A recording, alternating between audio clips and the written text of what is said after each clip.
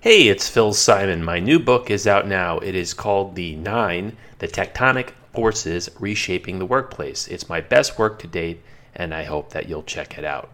Thanks. Yes, Bodie. He said he didn't feel like it. And I said, you better. And he said, or what? And I said, or else you're going to be in trouble. And he said, jam it. It's a wonderful story, Bodie. I've noticed you stop stuttering. I've been giving myself shock treatments. Up the voltage.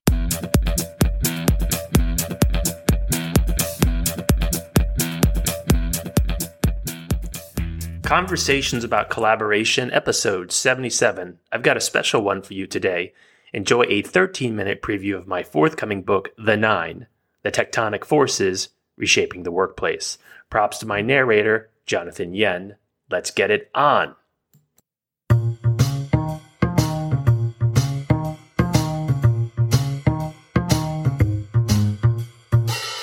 Racket Publishing presents The Nine, The Tectonic Forces Reshaping the Workplace by Phil Simon. Read by Jonathan Yen.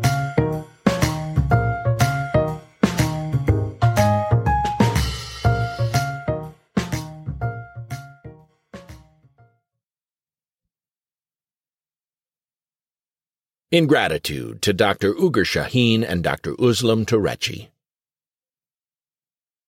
For every action, there is an equal and opposite reaction. Newton's third law. Worlds are colliding. Jason Alexander as George Costanza, Seinfeld, the pool guy. Introduction. This is not a tactical book.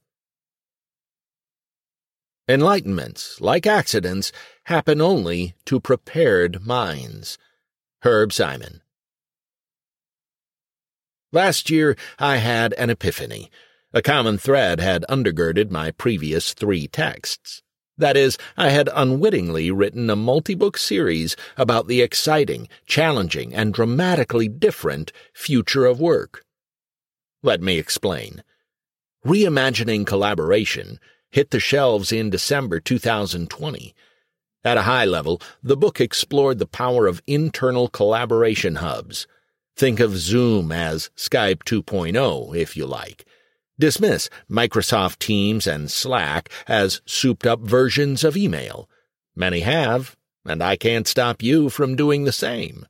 But you're missing out on ways to dramatically improve how you collaborate with others. Project management in the hybrid workplace dropped 18 months later. Let's hope that its title is pretty self-explanatory. No one would ever call project management easy, but remote and hybrid work represent additional, formidable obstacles that inhibit employees, teams, departments, and even entire companies from getting things done. Arriving in November 2022, Low Code, No Code delved into the burgeoning citizen development movement. People who want to build valuable business apps no longer need to know how to code. The implications for IT departments, non-techies, and the future of work are profound. Each book examined a single topic. As such, each required a narrow and deep emphasis. This book takes a decidedly different tack. This next installment in my accidental series identifies 9 separate but related forces that are reshaping the workplace. Setting expectations. Each of the following 9 chapters covers one of these forces with a specific focus on how it affects the world of work. Chapter 10 brings it all home. No book of any reasonable length can tell you everything you need to know about automation, blockchain, generative artificial intelligence, AI, immersive technologies, and the rest of the topics in the upcoming pages. The 9 is no exception to this rule. Authors have penned lengthy texts on these evolving topics, with more undoubtedly on the way. Know this going in. We're about to cover a great deal of ground. Think wide, not deep. In these chapters, listeners will find what I believe to be the most valuable information on each force. I also describe many of their interrelationships and ways that they'll collide. At a high level, the 9 aspires to inform, provoke, and make you think. You may take issue with some of my analyses, recommendations, predictions, and conclusions. I'm entirely comfortable with that. Intelligent and reasonable people can disagree. Lastly, this book examines the future workplace through a strategic lens. You won't find step-by-step instructions for achieving specific tactical objectives. If you're looking for a bunch of listicles and prescriptions that purport to guarantee successful outcomes, don't buy this book. You'll be disappointed. Let's light this candle. Chapter 1. Employee Empowerment. The relatively docile workforces of previous decades aren't returning. History never repeats itself, but it does often rhyme. Mark Twain. On November 1st, 2018, thousands of employees at one of the largest, most powerful corporations the world has ever seen walked off the job. Ring any bells? For several reasons, probably not. And why should it? First, my description of the work stoppage was intentionally coy and vague. Don't worry, we'll return to it shortly. Second, to put it mildly, the past 5 years have been a bit of a blur. The 24/7 media cycle makes it impossible to stay completely informed, at least if you want to maintain some semblance of sanity and actually do your job. Highlights and low points have abounded, although the latter seems to be winning the battle. Doom-scrolling all day long just isn't healthy. Third, labor management strife is old hat. Forget the halcyon days of U.S. unions of the 1930s. Between 1973 and 2021, the Economic Policy Institute found that the median number of workers involved in major work stoppages in the United States was 191,500. Figure 1.1, available to examine in the bonus material, provides an annual breakdown. It shows a high in 1974 of 1.796 million workers and a low in 2009 of 12,500. The issues among specific conflicts vary, but money is almost always a bone of contention. Inflation-adjusted middle-class wages in the U.S. have stagnated over the past 4 decades, and workers have become restive. More went on strike in 2021 than in any year since 2005. So, what was so important about that November day nearly 5 years ago? An unprecedented type of employee rebellion. On several levels, this particular workplace protest was arguably unlike any other. For starters, it didn't resemble traditional blue-collar clashes popularized in movies such as Norma Ray, for which Sally Field won the 1980 Academy Award for Best Actress. Apples and coconuts. The aggrieved employees weren't slogging long hours at the local textile mill for minimum wage 6 days per week. Nor were they risking their lives each day, like the United Mine Workers of America in Pennsylvania, who struck and threatened to cut off the supply of fuel in the winter of 1902. Also, consider the mutiny's sheer scale.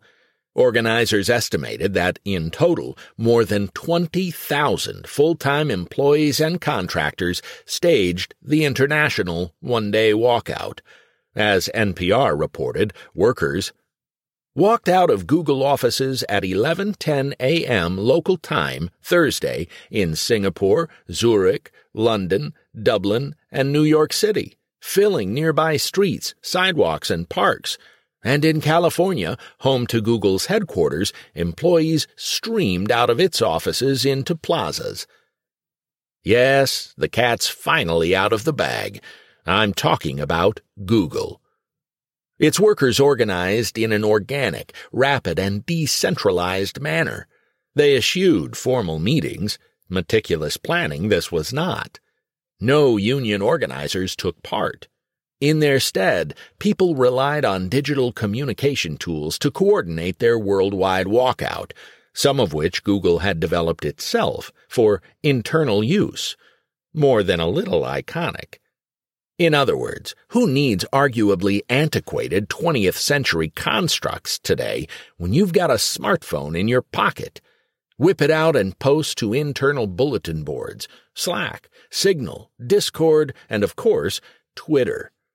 Tweets like the one in Figure 1.2 weren't uncommon on that fateful November day. Yana Dogan tweeted, "Tomorrow I will be at the hashtag Google Walkout and ask Andy Rubin to release his records and Google to hire an independent investigator." Dogan's tweet revealed the source of the workers' rage. By way of background, in 2014, the internet giant parted ways with one of its top executives, Andy Rubin. Yes, the same Google gave the father of Android a mind-boggling $90 million severance package. On October 25, 2018, the New York Times published an incendiary behind-the-scenes exposé detailing the previously clandestine circumstances behind his departure. From the piece, an employee had accused Mr. Rubin of sexual misconduct. The woman with whom Mr. Rubin had been having an extramarital relationship said he coerced her into performing oral sex in a hotel room in 2013, according to two company executives with knowledge of the episode. Google investigated and concluded her claim was credible. This story was the spark that lit the fire. Disgruntlement among the rank and file had been growing for years, especially in the wake of #MeToo. Most relevant here, female workers had long objected to Google's treatment of women, handling of sexual assault cases, and requirement that all employees submit to forced arbitration as a condition of employment. As the Los Angeles Times reported, Google employees weren't lacking for demands. They included an end to forced arbitration for everyone, including temporary workers and contractors. The right to bring a coworker into every HR meeting. A commitment to end pay and opportunity inequity. Provide data on compensation gaps by race, gender, and ethnicity, and make that data accessible to all Google and Alphabet employees and contractors. Alphabet became Google's parent company in an October 2015 reorg. A publicly disclosed sexual harassment transparency report. It would include the number of harassment claims at Google over time and by business area, the types of claims submitted, how many victims and accused have left Google, and details of any exit packages granted to executives accused of harassment. A clear and globally inclusive process for full-timers and contractors to anonymously report sexual misconduct. Independence for HR to relieve the pressure to please senior management by downplaying claims. Think for a moment about what Google employees weren't demanding. They were more than satisfied with their compensation and benefits. The company had long offered its employees generous time off and workplace perks to die for. That bawdy list included flexible work schedules, on-site medical assistance, free massages, dry cleaning, meals, snacks, and fitness facilities. And now, for the most remarkable part of the story. Google management publicly supported its employees' coordinated defiance. Yes, you heard that right. Countless CEOs watched the company's reaction in amazement. More than a few took to Twitter and LinkedIn to express their bewilderment. Why would a company's leaders tolerate, much less support or tacitly endorse, this degree of insubordination? Remember that these episodes drop every Tuesday. However, if you'd like early access to them, you're in luck. I've launched a Patreon page for this podcast at, wait for it, patreon.com/Phil Simon. I've set up a number of different tiers, including early access and podcast sponsorships. Thanks for listening to Conversations About Collaboration. If you like what you heard, and how can you not? Please download, like, and or subscribe. See you next time.